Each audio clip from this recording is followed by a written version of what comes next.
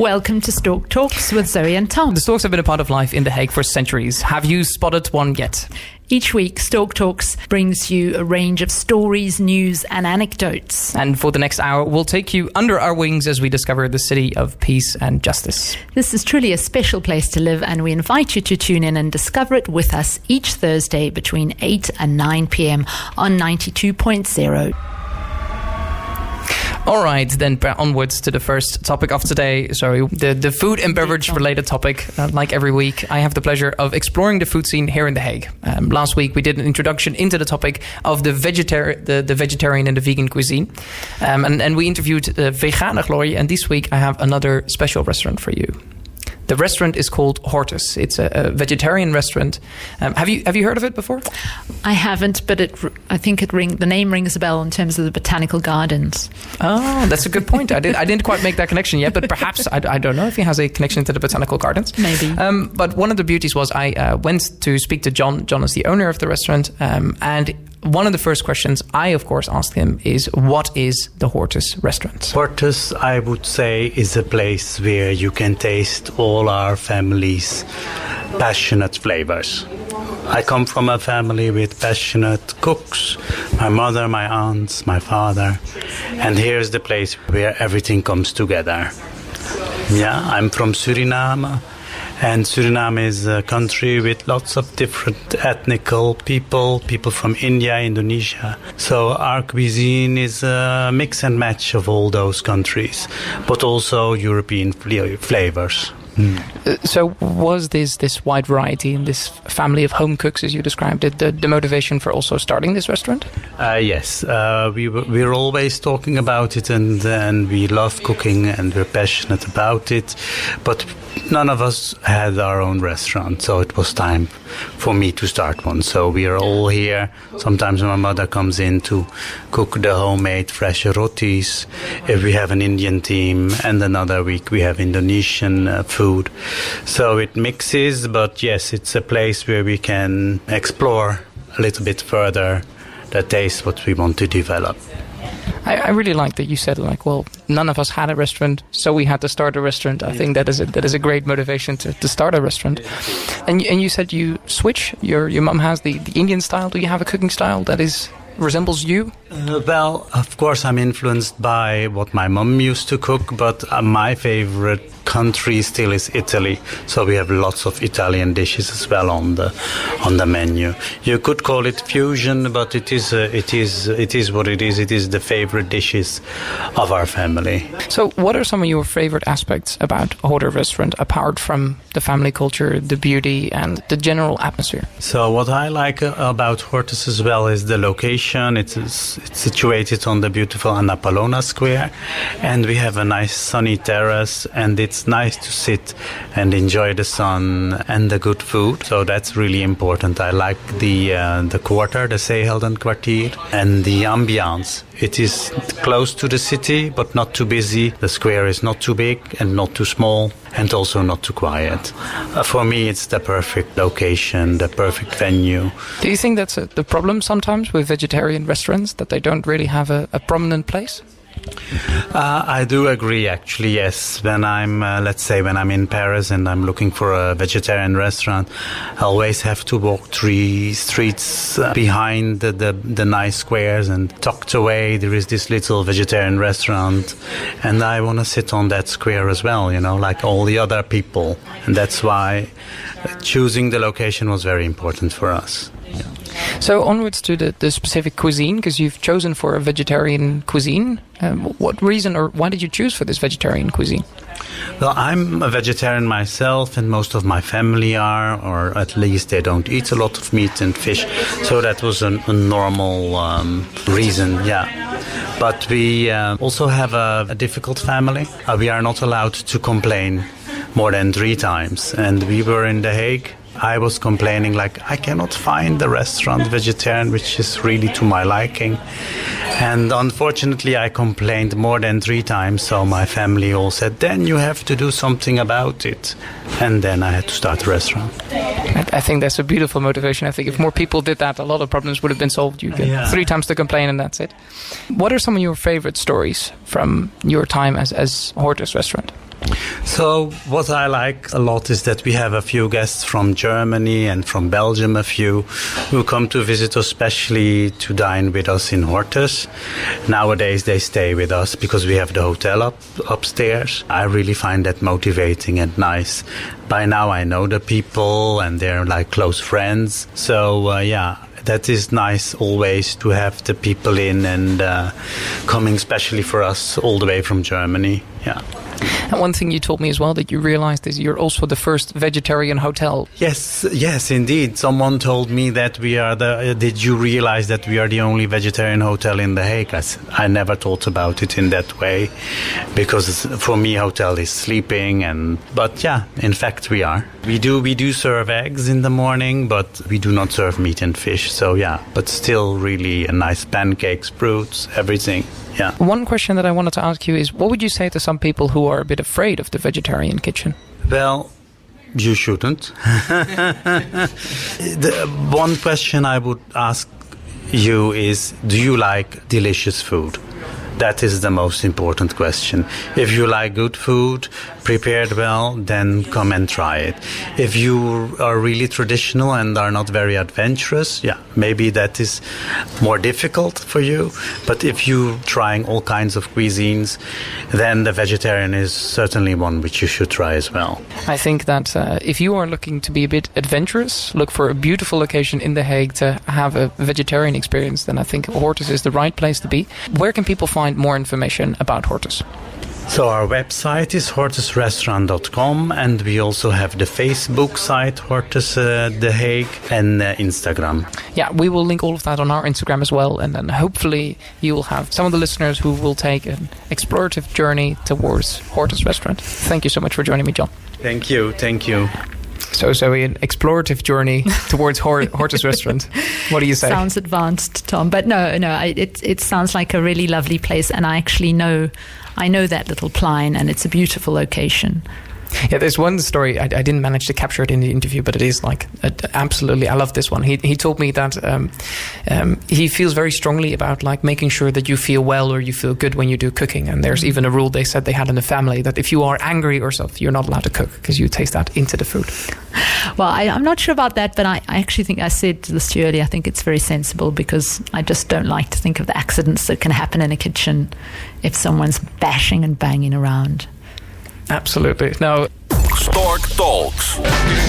So each month we focus on a theme of current interest, and like storks, time flies. Corona has affected our sense of time, particularly on a everyday level. During lockdown, many felt like time was literally standing still.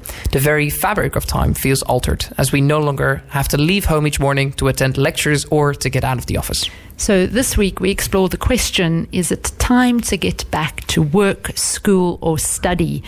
As many of us have spent recent months working or studying from home, our everyday lives have been greatly affected, sometimes negatively and sometimes positively. Tom, I know as a graduating student, you found the sudden lack of structure quite challenging, but you had a very creative response.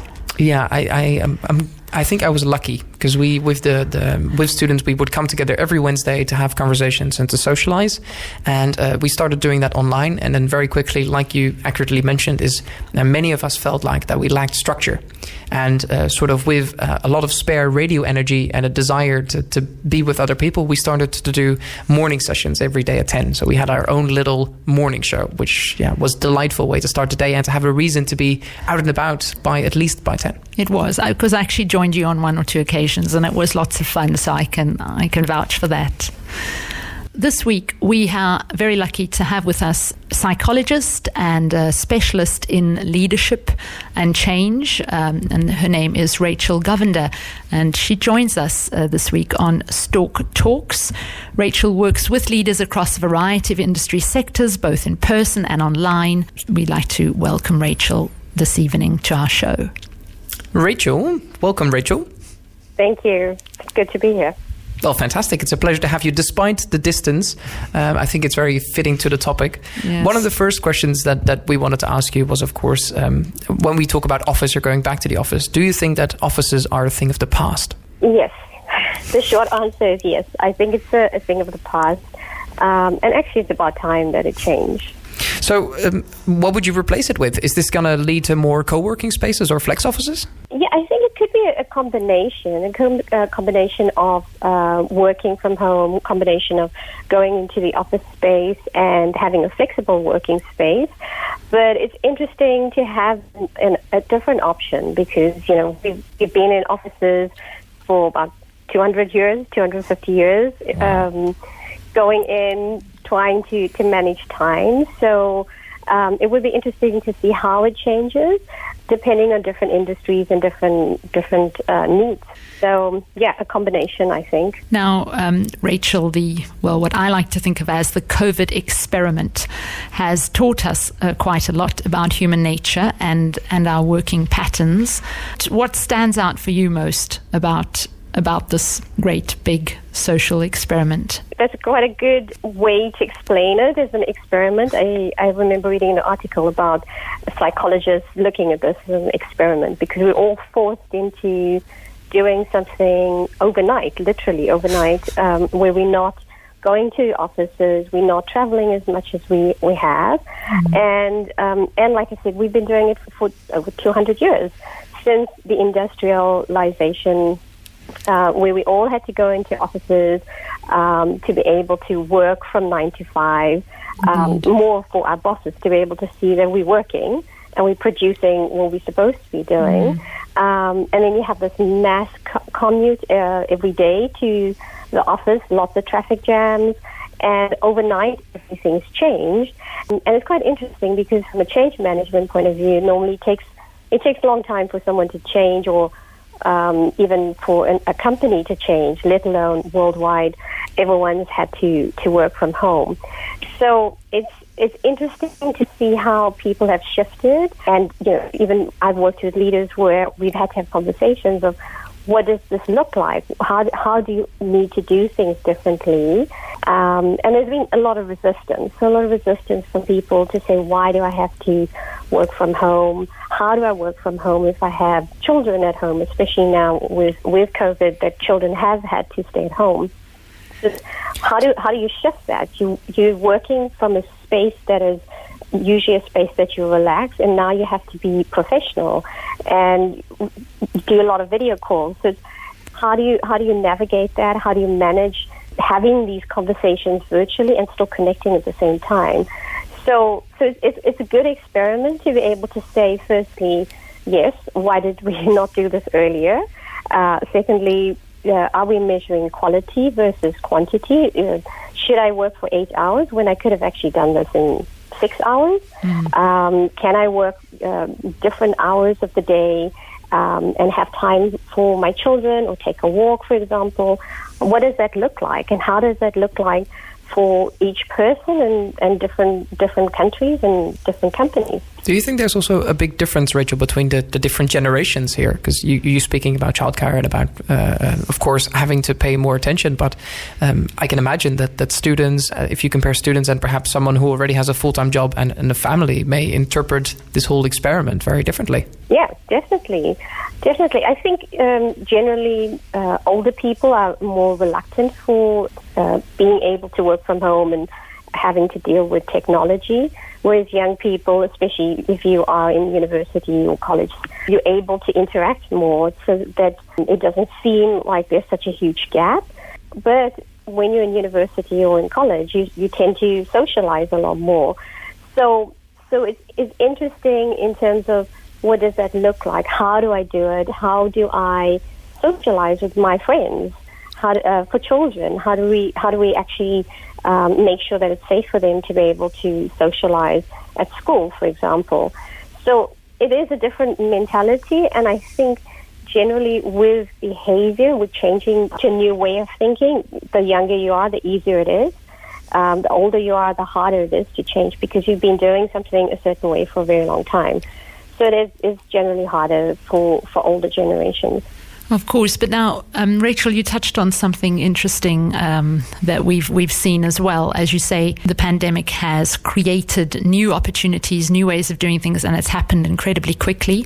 Some people have been pleased for the chance to work more from home or to work perhaps more productively, as you've mentioned.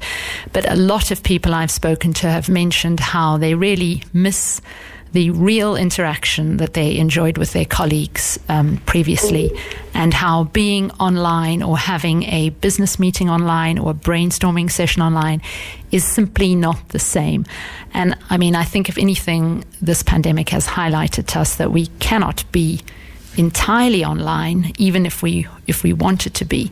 So, I mean, how do we sort of manage this need for real interaction in an increasingly virtual world? Yeah, so there's two things there. The first thing is real interaction, and I think, again, when we talk about changing, there is a resistance. So I've noticed with training that I've given, actually with people within their 20s and 30s, that normally I would do in person, and I've been doing online.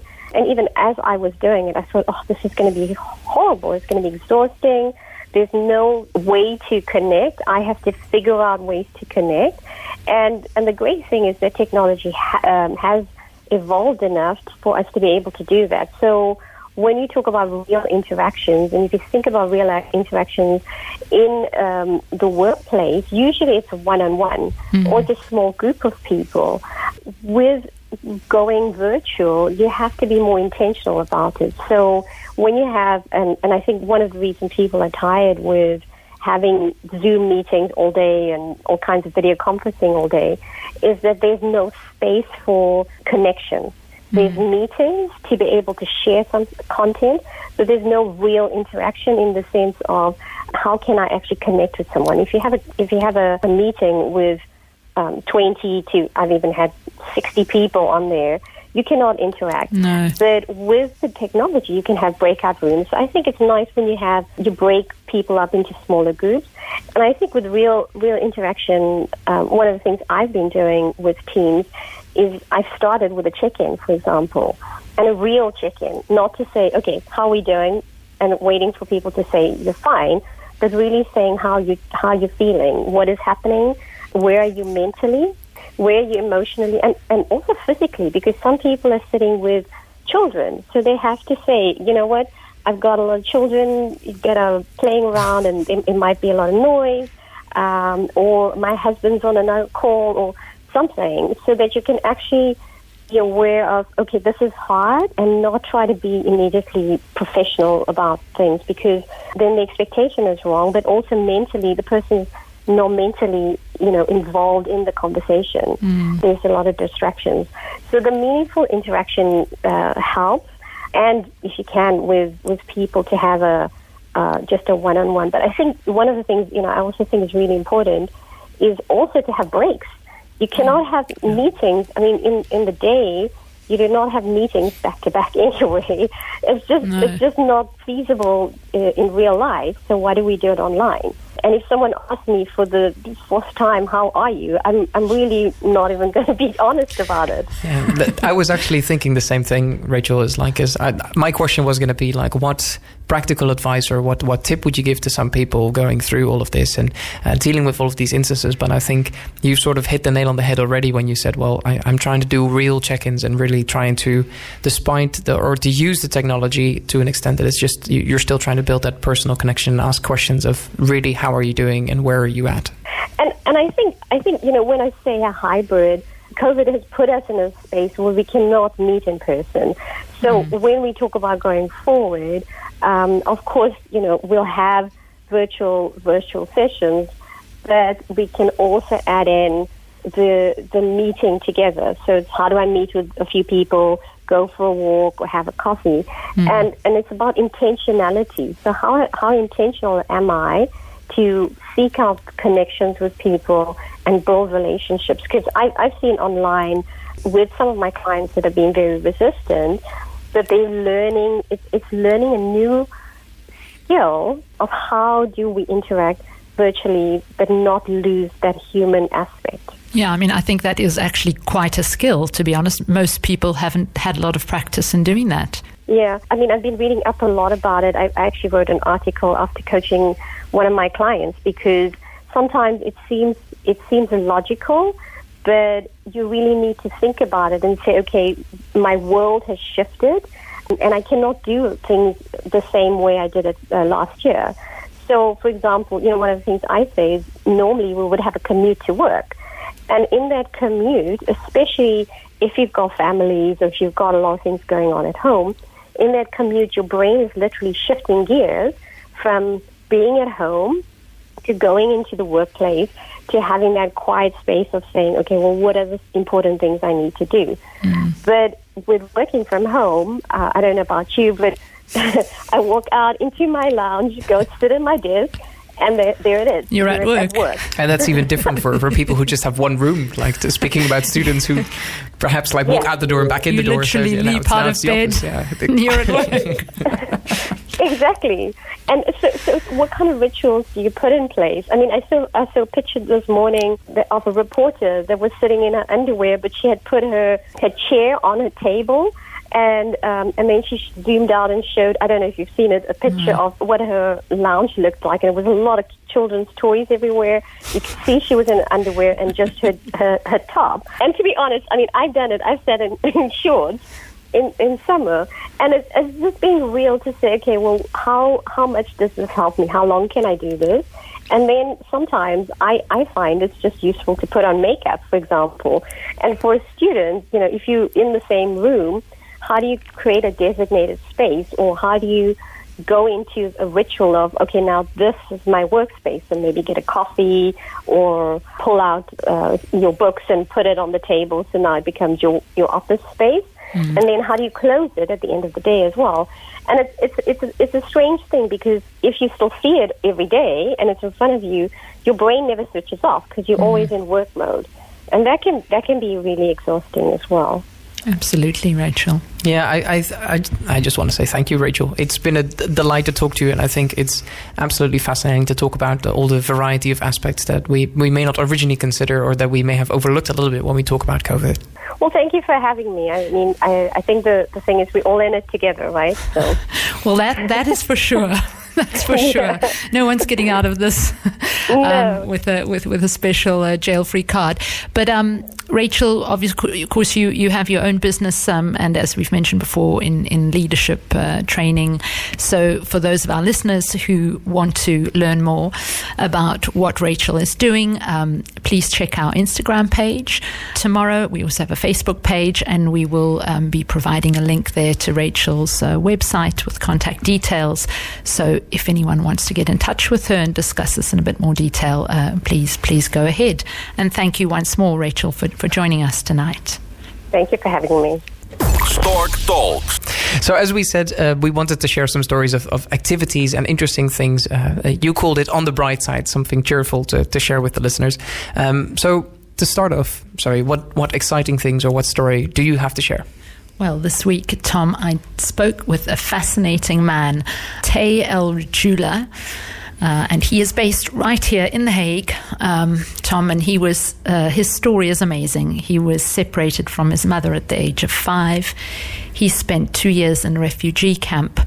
He finally made his way to The Hague, and recently he has written a book about all of his experiences. It was published in July, and I spoke with him about this, just about his incredible journey. It really is inspirational. Wow, let's have a listen. Tay, let's start with the title, The Invisible Sun. What lies behind that? What lies behind The Invisible Sun is a personal journey of a young man who was born in Kuwait, raised in Lebanon, worked in Dubai, and lived in the Netherlands, and how all these experiences connected together to give him an answer on a question that was bothering him since 30 years, which is, why didn't I go with my mother to the US on September 13, 2001? So it's a relief for me to find the answer for that question, and this is why I decided to write my book. Now, you mentioned that the process of writing the book actually helped you to find some of the answers. It was therapeutic for you. But I think you also mentioned in the book that it serves, or your experience, you are not alone. It can serve as inspiration, or certainly, apart from your own personal journey, what are you hoping others might gain from your book? I hope that others, when they read the book, they can gain the sentiment of no matter how things go rough in life, no matter how low you think you are, there is a moment where things will go better and they will pick back again, and that problems, they come like a costume, they fit you. You know, when you have a problem, it's like you have your own tailor and he's making a suit for you. So you never have an XXL problem on a size medium posture of a human being. So we always have problems that fit our shoulders, and it must not pull us down. Definitely, people have the right to cry, to be sad, to be depressed, and to go through that roller coaster of emotions. There is always good moments coming, and hang on to your hope for that moment. That's a fascinating metaphor. I really like it. So that, yes, and your last comment then brings me on to my next question of where did you find the strength and the courage to persevere in the way that you have? Where do you think that came from? I think the courage and the perseverance came from being raised in Lebanon, to be honest, because there every day you live is a blessing, and every day you live you're hustling to live to the next day. The struggles and the way of life and the culture of Lebanon plants this resiliency in one's character and one's identity. So the invisible man, which is the character that I've built in the past 5 years in the Netherlands, is known for his resiliency. And from that, I think, everything else was clear for me on what I'm going to do next. Now you are, as we know, you're now living in the Netherlands. You've made it your home, if I understand correctly. What do you like about living in The Hague? Yes, I made the Netherlands my home, and I have a house in The Hague. The Hague was the first city that I visited when I came to the Netherlands, and I like the diversity the city has. I like that it stands for peace and justice. It stands for values that I believe in and values that are missing in my hometown in Lebanon. And I like, that it's a small version of Amsterdam. So you can do everything you want in Amsterdam, but still do it in The Hague, enjoy the beach, enjoy the quietness, the simple life here. Tall people, short buildings, like everywhere else in the Netherlands. So I just fell in love with it at first sight when I came. I couldn't agree with you more. Okay, so Tay, if people want to take a look at your book, where can they find it? Where is it available? Today, the book is available at the American Book Center, The Hague Centrum. It is available on my website, tay.amsterdam, tangoenglandyellow.amsterdam. You can find it as well at the Humanity Hub, at the cafe, and finally you can find it on bol.com. Just search The Invisible Sun and you'll find the book there. Thank you so much for talking to us today, Tay. Thank you for having me. Thank you for sharing, Zoe. I mean, there were really some parts. I loved the metaphor. I mean, I saw you did as well about like you don't have an Excel problem if you're a medium yourself. I think it's a very positive way of looking at life, and I feel when you hear messages like that from a person like Tay, who has honestly been through, then you feel that is really, then you feel you can really trust that sort of comment. Yeah, it's a very, a well-weathered opinion of something. Yeah, no, I mean, the story that I chose is a bit more lighthearted, but I'm very happy you shared it, because I think maybe that's the nice mix. Is sometimes we have some more I don't want to say serious stories, but we have a nice mix. I think you're right though, Tom. I think we can look on the bright side in very many different ways, can't we? And Tay obviously has done it at an incredibly high level in terms of what he's overcome, but it doesn't mean that we can't look on the bright side of just everyday life. And I know you going to tell us a little bit about beach volleyball. Yeah, well, and that's also bright. Well, the thing was, the idea was to share a nice story or something positive. And I was thinking, like, the past week, what are some of my most positive or exciting moments that I had? And I remember Monday, Tuesday this week, they were absolutely beautiful. They were some of the last, like, tropical days that we had. Summer days. Absolutely. And I with a few of my housemates, I basically, like, I had a long day, and I sort of, like, it was 6, 7, and I thought, well, now should be the perfect time. Look at the weather. And they told me that they had recently purchased a beach volleyball. And I knew you can actually rent places. So we went out to the beach, tried and played some beach volleyball. And then we sort of realized that, well, of course, with Corona and with the whole summer being over, so to say, there wasn't really any space to still play. So what we did is, we did sort of the budget student approach to beach volleyball, and we drew the field, but of course we didn't have a net. So the discussions followed about whether the ball was over or under the net. I'm surprised you got any volleyball played at all at that rate, Tom. Well, to be honest, the fact of just being on the beach and absolutely, like, after a warm day, it's beautiful to just sit in the sand, and that's also what we did for a significant amount of time after that. And you see the sunset, and in that sense, The Hague is absolutely gorgeous. I was just going to say, this is one of the advantages of The Hague, is it not? No, it absolutely is. I mean, it's something that I feel it's such a luxury to be able to say at the end of the day, I've had a long day, I'm going to go and walk with my feet in the sand or dip my feet in the water. Like, I don't think there's many places in the Netherlands at all where you could do that. No, and also, I must say, the sheer size of the beach in The Hague, it does allow you to do things like play beach volleyball, or I actually saw some people playing touch rugby there. Really? A while back. So being from South Africa, I was immediately impressed. Are you any good at rugby? No. You're not? Yeah? I'm still working on those tackling and scrumming skills. Oh. No, so I think just like Storks, time flies, and we're at the end of the program. Now, next week on Stork Talks, we're going to focus on... Well, I have another special restaurant lined up, and it's a one-of-a-kind in the Netherlands, I dare say. Okay, now you have been you've kept this one quite close to your chest, Tom, but I do know that it's almost unpronounceable for someone like myself. Well, that's why I think we'll be putting on the Instagram with the full name, so people can find it, and in case they're curious, they can absolutely find more information there. We also are very lucky to have with us next week Dr. Romani, who hails all the way from Brazil, although he is now a resident of The Hague. But he will be talking to us about the COVID vaccine. We'll just be exploring this rather important question. So we look forward to that as well. In the topic of time for a vaccine. Yeah, exciting.